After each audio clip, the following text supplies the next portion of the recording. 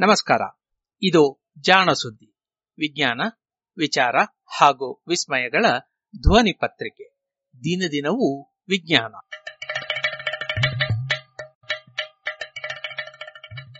ಸಂಪುಟ 3, ಸಂಚಿಕೆ 263, ಜೂನ್ 11, 2020. ತುಂತುರು ಸುದ್ದಿಗಳು. ಚಪ್ಪಟೆ ಮಸೂರ. ಮಸೂರ ಅಂದ್ರೆ ತಕ್ಷಣ ಹೈಸ್ಕೂಲ್ ಪರೀಕ್ಷೆ ನೆನಪಾಗುತ್ತಲ್ಲ. ಹೈಸ್ಕೂಲ್ ಪರೀಕ್ಷೆಗಳಲ್ಲಿ ಅತಿ ಸಾಮಾನ್ಯವಾದ ಪ್ರಶ್ನೆ ಎಂದರೆ, ಪಿನ ಮಸೂರದಲ್ಲಿ ಕಾಣುವ ಬಿಂಬ ಹೇಗಿರುತ್ತದೆ, ನಿಮ್ನ ಮಸೂರದಲ್ಲಿ ಕಾಣುವ ಬಿಂಬ ಹೇಗಿರುತ್ತದೆ. ಬಿಂಬವನ್ನು ಮಸೂರದ ಹತ್ತಿರ ಇಟ್ಟರೆ ಅದು ದೊಡ್ಡದಾಗಿ ಕಾಣುತ್ತದೆಯೋ ಪುಟ್ಟದಾಗಿ ಕಾಣುತ್ತದೆಯೋ? ಹೀಗೆ ಈ ಪ್ರಶ್ನೆಗಳನ್ನು ಉತ್ತರಿಸಿ ನಮಗೆ ಸಾಕಷ್ಟು ಬೋರಾಗಿ ಬಿಟ್ಟಿರಬಹುದು. ಬೆಳಕು ಎನ್ನುವ ವಿದ್ಯಮಾನವನ್ನ ಅರ್ಥ ಮಾಡಿಕೊಳ್ಳಲು ಮಸೂರ ಬಲು ಅಗತ್ಯ ಅನ್ನೋದರಲ್ಲಿ ಎರಡನೇ ಮಾತಿಲ್ಲ. ಹಾಗೆಯೇ ಮಸೂರಗಳು ಎಂದರೆ ಒಂದೋ ಉಬ್ಬುಗಾಜು ಅರ್ಥಾತ್ ಪಿನ ಮಸೂರ, ಇಲ್ಲವೇ ತಗ್ಗುಗಾಜು ಅರ್ಥಾತ್ ನಿಮ್ನ ಮಸೂರ ಎನ್ನುವ ಭಾವನೆ ಇದೆ. ಸಪಾಟಾಗಿ ಇರುವ ಗಾಜನ್ನು ನಾವು ಮಸೂರ ಎನ್ನುವುದೇ ಇಲ್ಲ. ಅದು ಏನಿದ್ದರೂ ಗಾಜು. ಒಂದು ವೇಳೆ ಬೆಳಕನ್ನು ಪ್ರತಿಫಲಿಸುತ್ತಿದ್ದರೆ ಕನ್ನಡಿ ಅಷ್ಟೇ. ಇದು ಮಸೂರಗಳ ಸ್ವರೂಪವನ್ನೇ ಬದಲಿಸುವ ಸಂಶೋಧನೆ ಬಂದಿದೆ. ಮಸೂರಗಳಂತೆಯೇ ವಸ್ತುಗಳನ್ನು ಹಿಗ್ಗಲಿಸಿ ಅಥವಾ ಪುಟ್ಟದಾಗಿಸಿ ತೋರಿಸುವ, ಅಂದರೆ ಸಪಾಟಾದ ಗಾಜು ಸಿದ್ಧವಾಗಿದೆಯಂತೆ. ಮೆಟಾಮೆಟೀರಿಯಲ್ಸ್ ಅಥವಾ ಅತಿವಸ್ತುಗಳು ಎನ್ನುವ ವರ್ಗದ ವಸ್ತುವಿಗೆ ಸೇರಿದ ಇವಕ್ಕೆ ಮಸೂರಗಳಿಗೆ ಇರುವಂತೆ ವಕ್ರಮೈ ಇಲ್ಲ. ಆದರೆ ಮಸೂರಗಳಂತೆಯೇ ಬೆಳಕನ್ನು ಒಂದು ಬಿಂದುವಿಗೆ ಕೇಂದ್ರೀಕರಿಸುವ ಸಾಮರ್ಥ್ಯ ಇದೆಯಂತೆ. ಮೆಟಾಮೆಟೀರಿಯಲ್ಸ್ ಎನ್ನುವುದು ಸಾಮಾನ್ಯ ವಸ್ತುವನ್ನೇ ಅಸಾಮಾನ್ಯವಾಗಿ ಬಳಸುವ ಒಂದು ಕಲೆ. ವಸ್ತುವನ್ನು ವಿಶಿಷ್ಟವಾಗಿ ರಚಿಸಿದರೆ, ಇಲ್ಲವೇ ತಯಾರಿಕೆಯ ವಿಧಾನವನ್ನೇ ಬದಲಿಸಿದರೆ ಅದು ಎಂದಿನಂತೆ ವರ್ತಿಸುವುದಿಲ್ಲ. ಹೀಗೆ ತಯಾರಿಕೆಯ ವಿಧಾನಗಳನ್ನೇ ಬದಲಿಸಿಕೊಂಡು ನಿರ್ದಿಷ್ಟ ಗುಣಗಳಿರುವ ವಸ್ತುಗಳನ್ನು ತಯಾರಿಸುವುದನ್ನೇ ಮೆಟಾಮೆಟೀರಿಯಲ್ಸ್ ವಿಜ್ಞಾನ ಎನ್ನುತ್ತಾರೆ. ಇಂತಹ ವಸ್ತುಗಳಲ್ಲಿ ಸಾಮಾನ್ಯವಾಗಿ ವಿದ್ಯುತ್ ಅವಾಹಕವಾಗಿದ್ದರೂ ಅಧಿಕಾಂತ ಶಕ್ತಿಯನ್ನು ತೋರುವಂಥವು, ನೀರನ್ನೂ ಅಂಟಿಸಿಕೊಳ್ಳದೆ ಜಾರಿಸಿ ಬಿಡಬಲ್ಲ ಅತಿ ನಯವಾದ ಮೇಲ್ಮೈ ಇರುವಂಥವು, ಉಷ್ಣತೆ ಬದಲಾದಂತೆ ರೂಪವನ್ನು ಬದಲಾಯಿಸುವಂಥವು ಎಂದೆಲ್ಲ ಹಲವು ಬಗೆಯ ಮೆಟಾಮೆಟೀರಿಯಲ್ಲುಗಳು ಇವೆ. ಈ ವಿಧಾನವನ್ನೇ ಬಳಸಿ ಸಪಾಟಾದ ಮಸೂರವನ್ನು ತಯಾರಿಸಿದ್ದಾರೆ ಸ್ವೀಡನ್ನಿನ ಚೇಂಬರ್ಸ್ ವಿಶ್ವವಿದ್ಯಾನಿಲಯದ ಭೌತವಿಜ್ಞಾನಿ ಡೇನಿಯಲ್ ಆಂಡ್ರೆ ಮತ್ತು ಸಂಗಡಿಗರು. ಡೇನಿಯಲ್ ಮತ್ತು ಸಂಗಡಿಗರು ಗಾಜಿನ ಹಾಳೆಯ ಮೇಲೆ ಅತಿ ತೆಳುವಾದ ಲೇಪವನ್ನು ಹಚ್ಚಿದ್ದಾರೆ. ಎಲೆಕ್ಟ್ರಾನ್ ರೆಸಿಸ್ಟ್ ಎನ್ನುವ ಈ ಲೇಪ ಇಲೆಕ್ಟ್ರಾನ್ಗಳು ಬಿದ್ದ ಕಡೆಯಲ್ಲಷ್ಟೇ ತೆಳುವಾಗುತ್ತದೆ, ಉಳಿದೆಡೆ ಗಟ್ಟಿಯಾಗಿ ಉಳಿದಿರುತ್ತದೆ. ಎಲೆಕ್ಟ್ರಾನ್ಗಳಿಂದ ಬಡಿದ ಮೇಲೆ ಇದನ್ನು ತೊಳೆದರೆ ಎಲ್ಲೆಲ್ಲೆಲ್ಲಾ ಎಲೆಕ್ಟ್ರಾನ್ಗಳು ಬಿದ್ದಿದ್ದವೋ ಆ ಜಾಗಗಳು ಬರಿದಾಗಿ ಉಳಿದೆಡೆ ಮಾತ್ರ ಲೇಪ ಉಳಿದಿರುತ್ತದೆ. ಇದೊಂದು ರೀತಿಯಲ್ಲಿ ಬೆಳಕು ಛಾಯಾಗ್ರಹಣದ ಫಿಲ್ಮಿನ ಮೇಲೆ ಬಿದ್ದಾಗ ಬೆಳಕು ಬಿದ್ದ ಜಾಗವಷ್ಟೇ ಬರಿದಾಗಿ ಉಳಿದ ಜಾಗ ಗಾಢವಾಗಿ ಉಳಿದು ನೆಗೆಟಿವ್ ಫಿಲ್ಮ್ ತಯಾರಾಗುತ್ತದಲ್ಲ, ಹಾಗೆ ಎನ್ನಬಹುದು. ಹೀಗೆ ಲೇಪ ಹಚ್ಚಿದ ನಂತರ ಅದನ್ನು ಇಲೆಕ್ಟ್ರಾನ್ ದಂಡದಿಂದ ಬೇಕೆಂದ ರೀತಿ ತಿದ್ದಬಹುದು. ಡೇನಿಯಲ್ ಮತ್ತು ಸಂಗಡಿಗರು ಇಲೆಕ್ಟ್ರಾನ್ ರೆಸಿಸ್ಟ್ ವಸ್ತುವಿನ ಈ ಗುಣವನ್ನು ಬಳಸಿಕೊಂಡು ಸಪಾಟಾದ ಮಸೂರವನ್ನು ತಯಾರಿಸಿದ್ದಾರಂತೆ. ಅತಿ ತೆಳುವಾದ ಲೇಪದ ಮೇಲೆ ಅಡ್ಡಡ್ಡವಾಗಿ ಹಾಗೂ ಉದ್ದುದ್ದವಾಗಿ ಎಲೆಕ್ಟ್ರಾನ್ಗಳಿಂದ ಗೆರೆಗಳನ್ನು ಎಳೆದಿದ್ದಾರೆ. ಇದರಿಂದಾಗಿ ಅಲ್ಲಿ ಲೇಪದ ತೆಳುವಾದ ರೆಕ್ಕೆಗಳು ರೂಪುಗೊಳ್ಳುತ್ತವೆ. ರೆಕ್ಕೆಗಳು ಅಂದರೆ ತೆಳುವಾದ ಉಬ್ಬುಗಳು. ಈ ರೆಕ್ಕೆಯ ಮೇಲೆ ಬೆಳಕು ಬಿದ್ದಾಗ ಅದು ಪ್ರತಿಫಲನಗೊಳ್ಳುತ್ತದಷ್ಟೇ. ಆಗ ರೆಕ್ಕೆಗಳು ಇರುವ ದಿಕ್ಕನ್ನು ಬದಲಿಸಿದರೆ ಬೆಳಕು ಪ್ರತಿಫಲನಗೊಳ್ಳುವ ದಿಕ್ಕು ಬದಲಾಗುತ್ತದೆ. ಹೀಗೆ ನಾಜೂಕಾಗಿ ಪ್ರತಿಯೊಂದು ರೆಕ್ಕೆಯ ದಿಕ್ಕನ್ನು ಇಷ್ಟಿಷ್ಟೇ ಲೆಕ್ಕ ಹಾಕಿ ಬದಲಿಸಿದರೆ ಆ ಲೇಪದ ಮೈ ಮೇಲೆ ಬಿದ್ದ ಬೆಳಕಿನ ಒಂದೊಂದು ಕಿರಣವು ಇಷ್ಟಿಷ್ಟು ಬಾಗಿ ಒಂದೆಡೆ ಕೇಂದ್ರೀಕೃತವಾಗುವಂತೆ ಮಾಡಬಹುದು. ಅರ್ಥಾತ್ ಮಸೂರದಂತೆ ಅದು ಕೆಲಸ ಮಾಡಬಹುದು. ಇದನ್ನು ಆ ರೆಕ್ಕೆಗಳನ್ನು ರಚಿಸುವಾಗಲೇ ಮಾಡಿಬಿಡಬಹುದು. ಇದನ್ನು ಡೇನಿಯಲ್ ಆಂಡ್ರೆ ತಂಡದವರು ಎಲೆಕ್ಟ್ರಾನಿಕ್ ದಂಡವನ್ನು ಬಳಸಿ ತಯಾರಿಸಿ ಪರೀಕ್ಷೆ ಮಾಡಿ ನೋಡಿದ್ದಾರೆ.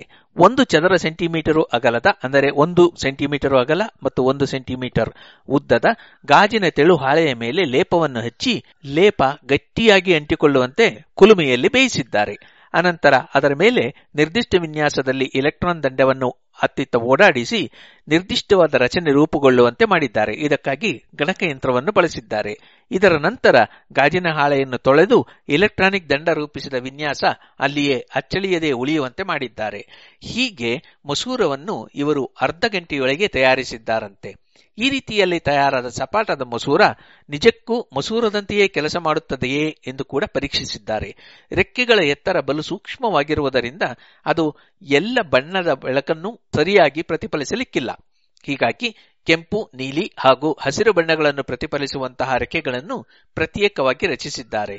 ಇಡೀ ಮಸೂರದಲ್ಲಿ ಹೀಗೆ 60 ಕೋಟಿಗಿಂತಲೂ ಹೆಚ್ಚು ಅತಿ ಸೂಕ್ಷ್ಮವಾದ ರೆಕ್ಕೆಗಳನ್ನು ಅಥವಾ ಅಂಶಗಳನ್ನು ರೂಪಿಸಿದ್ದಾರೆ. ಇವೆಲ್ಲವೂ ಒಂದೊಂದು ಪ್ರತ್ಯೇಕವಾಗಿ ಬೆಳಕನ್ನು ಪ್ರತಿಫಲಿಸಿದರೂ ಒಟ್ಟಾರೆ ಪರಿಣಾಮ ಮಾತ್ರ ಒಂದು ಮಸೂರ ಮಾಡುವಂತೆ ಆಗುತ್ತದೆ. ಪರೀಕ್ಷೆಗೆಂದು ತಮ್ಮ ವಿಶ್ವವಿದ್ಯಾನಿಲಯದ ಮುದ್ರೆಯ ಮಿಲಿಮೀಟರಿನ 10 ಅಂಶದಷ್ಟು ಪುಟ್ಟದಾದ ಬಿಂಬವನ್ನು ಮುದ್ರಿಸಿ ಅದನ್ನು ಈ ಮಸೂರದ ಮೂಲಕ ನೋಡಿದ್ದಾರೆ. ಈ ಮುದ್ರೆ ಅತ್ಯಂತ ಸ್ಫುಟವಾಗಿ ಕಂಡಿತ್ತಂತೆ. ಹೀಗಾಗಿ ಅದರ ಚಿತ್ರವನ್ನು ತೆಗೆದಿದ್ದಾರೆ. ಹೀಗೆ ಸಪಾಟಾದ ಮಸೂರವನ್ನು ಸೃಷ್ಟಿಸಬಹುದು ಎಂದು ಇವರು ನಿರೂಪಿಸಿದ್ದಾರೆ. ಇಂತಹ ಚಪ್ಪಟೆ ಮಸೂರಗಳನ್ನು ಎಲ್ಲಿ ಬಳಸಬಹುದು ಎನ್ನುವುದಲ್ಲವೇ ನಿಮ್ಮ ಮುಂದಿನ ಪ್ರಶ್ನೆ. ತಾಳಿ, ಬಹುತೇಕ ಇವನ್ನು ಸಂಶೋಧನೆಗಳಲ್ಲಿ ಬಳಸುವುದಷ್ಟೇ ಈಗ ಇರುವ ಉದ್ದೇಶ. ಅದಕ್ಕಿಂತಲೂ ಮುಖ್ಯವಾಗಿ ಈ ವಿಧಾನವು ಬಲು ಸರಳವಾದದ್ದರಿಂದ ಗಾಜಷ್ಟೇ ಅಲ್ಲ, ಲೋಹ, ತೆಳುವಾದ ಪ್ಲಾಸ್ಟಿಕ್ಕಿನ ಮೇಲೆಯೂ ಇಂತಹ ಚಪ್ಪಟೆ ಅತಿವಸ್ತುವಿನ ಮಸೂರಗಳನ್ನು ರೂಪಿಸುವುದು ಸಾಧ್ಯ. ಇದಕ್ಕೆ ಎಲೆಕ್ಟ್ರಾನ್ ದಂಡವೇ ಬೇಕು ಎಂದಿಲ್ಲ. ಉದಾತೀತ ಕಿರಣಗಳು ಅಂದರೆ ಅಲ್ಟ್ರಾವೈಲೆಟ್ ಕಿರಣಗಳನ್ನು ಬಳಸಿಯೂ ಇದನ್ನು ವಿನ್ಯಾಸ ಮಾಡಬಹುದು ಎನ್ನುತ್ತಾರೆ ಡೇನಿಯಲ್ ಆಂಡ್ರೆ. ಹೀಗೆ 10 ಹಲವು ವಿಧವಾದ ಚಪ್ಪಟೆ ಮಸೂರಗಳನ್ನು ತಯಾರು ಮಾಡಿ ವಿಭಿನ್ನ ಬಳಕೆಗೆ ರೂಪಿಸಬಹುದು ಎನ್ನುವುದು ಇವರ ಉದ್ದೇಶ. ರಕ್ತವರ್ಣದ ಮೀರ್ ಸಾಧಕ್. ನಂಬಿಕೆಗೆ ದ್ರೋಹ ಬಗೆಯುವವರನ್ನು ಮೀರ್ ಸಾಧಕರೆಂದು ಕರೆಯುವುದು ರೂಢಿ. ಇಂತಹ ವ್ಯಕ್ತಿಗಳು ಚರಿತ್ರೆಯಲ್ಲಿ ಪ್ರತಿಯೊಂದು ಸಂಸ್ಥಾನದಲ್ಲಿಯೂ ಪ್ರತಿಯೊಂದು ಕಾಲಘಟ್ಟದಲ್ಲಿಯೂ ಇರುವುದನ್ನು ನಾವು ಕಂಡಿದ್ದೇವೆ. ಅಂತಹ ಸ್ವಭಾವವನ್ನು ಸಾಧಾರಣವಾಗಿ ಎಲ್ಲರೂ ಹಳೆಯುತ್ತಾರೆ. ಚರಿತ್ರೆಯಲ್ಲಿ ಕಾಣುವ ಇಂತಹ ವಿಶ್ವಾಸದ್ರೋಹಿಗಳೆಲ್ಲರೂ ತಮ್ಮ ಸ್ವಂತ ಲಾಭಕ್ಕೆ ಹಾಗೂ ಉದ್ದೇಶಪೂರ್ವಕವಾಗಿ ದ್ರೋಹವನ್ನು ಎಸಗಿದವರು. ಆದರೆ ತಮಗೆ ಗೊತ್ತಿಲ್ಲದಂತೆ ವೈರಿಯ ಬಲೆಗೆ ಬಿದ್ದು ಅಮಾಯಕರಾಗಿಯೇ ವಿಶ್ವಾಸದ್ರೋಹಕ್ಕೆ ಕಾರಣರಾಗಿರುವವರು ಇರಬಹುದೇ? ಮನುಷ್ಯ ಸಮಾಜದಲ್ಲಿ ಇದ್ದಾರೆಯೋ ಇಲ್ಲವೋ ಗೊತ್ತಿಲ್ಲ. ಮನುಷ್ಯನ ದೇಹದೊಳಗೆ ಇರಬಹುದು ಎನ್ನುತ್ತದೆ ಮೊನ್ನೆ ಪ್ರಕಟವಾದಂತಹ ಸೆಲ್ ಹೋಸ್ಟ್ ಅಂಡ್ ಮೈಕ್ರೋಬ್ ಪತ್ರಿಕೆಯಲ್ಲಿ ಪ್ರಕಟವಾಗಿರುವ ಒಂದು ಸಂಶೋಧನೆ. ಮನುಷ್ಯನ ಕರುಳನ್ನು ಕಾಡುವ ಕ್ಲಾಸ್ಟ್ರಿಡಿಯಾಯಿಡಿಸ್ ಡಿಫಿಸಿಲಿ ಎನ್ನುವ ಒಂದು ಬ್ಯಾಕ್ಟೀರಿಯಾ ನಮ್ಮದೇ ರಕ್ತದಲ್ಲಿರುವ ಪ್ರೋಟೀನ್ ಅನ್ನು ಹಿಡಿದು ಕವಚವನ್ನಾಗಿ ಮಾಡಿಕೊಂಡು ರಕ್ತದಲ್ಲಿಯೇ ಇರುವ ಇತರ ರಕ್ಷಕ ಕೋಶಗಳಿಂದ ತಪ್ಪಿಸಿಕೊಳ್ಳುತ್ತದೆ ಎಂದು ಅಮೆರಿಕೆಯ ವಾಂಡರ್ಬಿಲ್ಟ್ ವಿಶ್ವವಿದ್ಯಾನಿಲಯದ ಸೂಕ್ಷ್ಮಜೀವಿ ವಿಜ್ಞಾನಿ ಎರಿಕ್ ಸ್ಕಾರ್ ಮತ್ತು ಸಂಗಡಿಗರು ವರದಿ ಮಾಡಿದ್ದಾರೆ. ಕ್ಲಾಸ್ಟ್ರಿಡಿಯೋಡಿಸ್ ಡಿಫಿಸಿಲಿ ಬಲು ಕೋಟಲೆಯ ಬ್ಯಾಕ್ಟೀರಿಯಾ. ಆಸ್ಪತ್ರೆಗೆ ಹೋಗಿ ಚಿಕಿತ್ಸೆ ಪಡೆದು ಬಂದವರ ಹೊಟ್ಟೆ ಕೆಡಿಸುವ ಕ್ರಿಮಿ. ಇದು ಹೊಟ್ಟೆ ಸೇರಿದರೆ ಕರುಳು ಬೇನೆ, ಅದರಲ್ಲೂ ನಿಲ್ಲದ ಬೇದಿ ಖಂಡಿತ. ಒಮ್ಮೆ ಹುಕ್ಕಿ ತಿಂದರೆ ಸಾಕು, ಮರಳಿ ಮರಳಿ ಆಕ್ರಮಣ ನಡೆಸುತ್ತಲೇ ಇರುತ್ತದೆ. ಬ್ಯಾಕ್ಟೀರಿಯಾಗಳನ್ನು ಕೊಲ್ಲುವ ಔಷಧಗಳು ಕೂಡ ಇದರ ಮುಂದೆ ನಿಷ್ಪ್ರಯೋಜಕ ಎನಿಸಿಬಿಡುತ್ತವೆ. ಇದಕ್ಕೆ ಕಾರಣವೇನಿರಬಹುದು ಎಂಬುದನ್ನು ಎರಿಕ್ ಸ್ಕಾರ್ ಪರಿಶೀಲಿಸಿದ್ದಾರೆ. ಕ್ಲಾಸ್ಟ್ರಿಡಿಯೋಡಿಸ್ ಬ್ಯಾಕ್ಟೀರಿಯಾ ಕರುಳನ್ನು ಸೇರಿಕೊಂಡಾಗ ಅಲ್ಲಿನ ಜೀವಕೋಶಗಳನ್ನು ಕೊಂದು ಊತವನ್ನುಂಟು ಮಾಡುತ್ತದೆ. ಕೆಂಪು ರಕ್ತ ಕಣಗಳು ಒಡೆದು ರಕ್ತವರ್ಣದ ಹೀಮೋಗ್ಲೋಬಿನ್ ಅನ್ನು ಕರುಳಿನೊಳಗೆ ಸುರಿಯುತ್ತವೆ. ಹೀಮೋಗ್ಲೋಬಿನ್ನಲ್ಲಿರುವ ಹೀಮ್ ಪ್ರೋಟೀನು ಬ್ಯಾಕ್ಟೀರಿಯಾಗಳಿಗೆ ವಿಷ. ಆದರೂ ಈ ಬ್ಯಾಕ್ಟೀರಿಯಾ ಅದರೊಳಗೆ ಬದುಕಿರುತ್ತದಲ್ಲ ಎನ್ನುವುದೇ ವಿಚಿತ್ರ. ಇದೇಕೆ ಎನ್ನುವುದನ್ನು ಸ್ಕಾರ್ ಪರಿಶೀಲಿಸಿದ್ದಾರೆ. ಹೀಮ್ ಪ್ರೋಟೀನ್ ಇರುವ ಕಡೆಯಲ್ಲಿ ಇದ್ದಂತಹ ಬ್ಯಾಕ್ಟೀರಿಯಾಗಳಿಗೂ ಇತರೆ ಬ್ಯಾಕ್ಟೀರಿಯಾಗಳಿಗೂ ಏನಾದರೂ ವ್ಯತ್ಯಾಸವಿರಬಹುದೇ ಎಂದು ಗುರುತಿಸಲು ಪ್ರಯೋಗಗಳನ್ನು ಕೈಗೊಂಡಿದ್ದಾರೆ.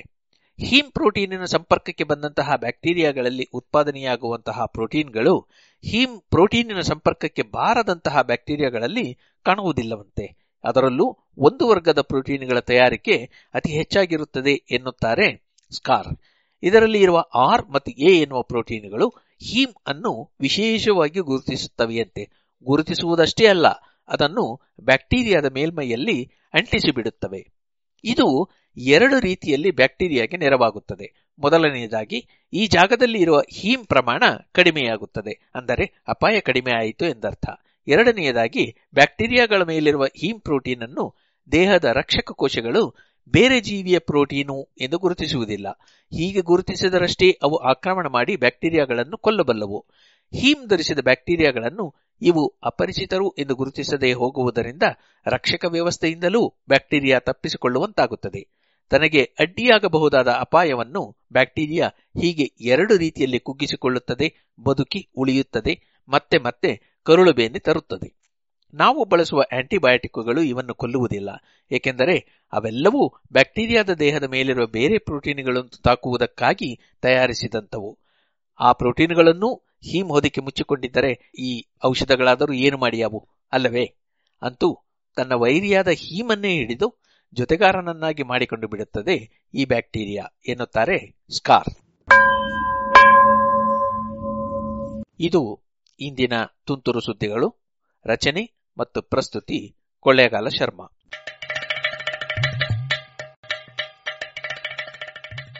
ಜಾಣ ಸುದ್ದಿ ಕುರಿತ ಸಲಹೆ, ಸಂದೇಹಗಳು, ಪ್ರಶ್ನೆಗಳು ಇದ್ದಲ್ಲಿ ನೇರವಾಗಿ 9886640328 ಈ ನಂಬರಿಗೆ ಕರೆ ಮಾಡಿ, ಇಲ್ಲವೇ ವಾಟ್ಸಪ್ ಮಾಡಿ.